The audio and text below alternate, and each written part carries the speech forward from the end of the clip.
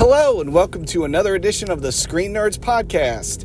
My name's Michael Burgett, and thanks for joining me for this quick screen episode of Redeeming Love. Brand new film, just out in theaters, and wanted to share some of my thoughts with you after just seeing it.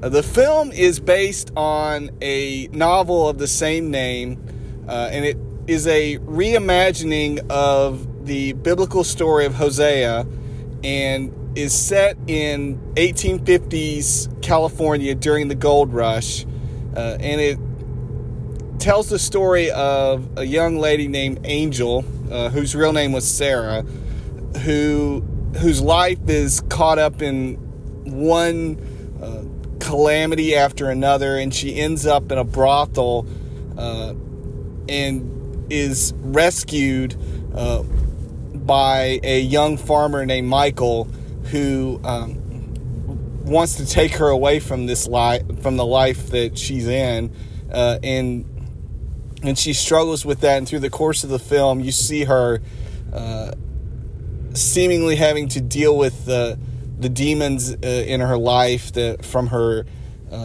growing up, and the struggles that she faced, and how she is brought out of that and redeemed in the end from that life into the life that she finds with Michael. And really the film just it's a very moving film. I've not read the novel. It's written by Francine Rivers, who is a co-screenwriter for this film, but I know the biblical story of Hosea, and how it's a story of God's redemption, and how he continually goes to great lengths to forgive and redeem back his people Israel.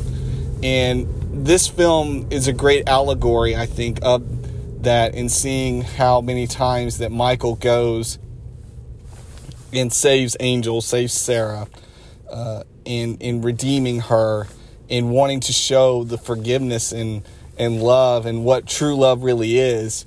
And it took through the course of the film for Sarah to truly understand forgiveness, to understand love, and it's shown in a very powerful way, I feel like, in this film. It's a film that, like I said, it shows what forgiveness really means. It shows what redemption means, and it shows what love means in a true and honest portrayal. And it doesn't shy away from the tough parts. There are some very harsh scenes in the film, and when you're dealing with such things as abuse, when you're dealing with such things as human trafficking and sex trafficking, even in the 1850s, that such things were going on. It's a film that doesn't shy away from that. And there were some moments where it was very cringeworthy, and not in the cringe as in this is bad, but just cringe as in bad as in not good, but just cringe as in this is just awful. But it's reality, and I guess in that sense I appreciate that it doesn't shy away from that, because it's real, and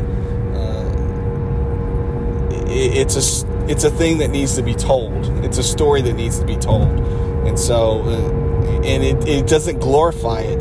There's no glorification in any way of what was taking place. And again, that's another thing I appreciate. It's like, if you're going to be honest in telling a story like that, then you really need to not glorify it in that way. That it just needs to be shown as a mirror, and looking at it and seeing it for what it is. And I thought the performances were spot on. The main leads, I know the actress that played Sarah, she had a role in I Still Believe, and the lead actor who played Michael I'm not as familiar with. There were some of the supporting roles were people that I knew. Eric Dane from Grey's Anatomy, he kind of plays the big bad villain of the film. Famke Janssen, who is Jean Grey in the original X-Men film, she has a role in this film, and Nina Dobrev plays Sarah's mom.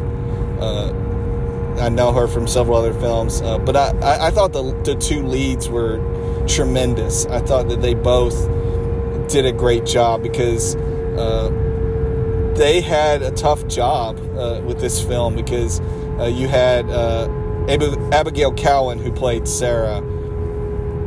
She had to really, dig deep, I feel like, to really go to some hard places in this role, and I thought that she did a great job with that. And the guy that plays Michael, I thought was a great, because it's tough when you play a role like he had to play, where you almost at times have to hold back and show that vulnerability in a role like that, and I thought that he did a good job as well. Overall, I like the film. Like I said, it's a hard film at times. Like I said, with the honest portrayals of abuse and the human trafficking, sex trafficking elements of it. I appreciated the honesty of the faith that was shown in the film. Like I said, as someone who's a Christian, as someone who is a follower of Jesus, I really, really appreciate the films that show honest portrayals of faith, that are not they don't sugarcoat things, that show reality and show that sometimes faith is hard, that at times it's a struggle, and at times you have to wrestle with God on things, but ultimately that faith is there and that faith is strong, and I feel like that this film does that. So I really appreciated that, and I thought that was good. Overall, I enjoyed the film.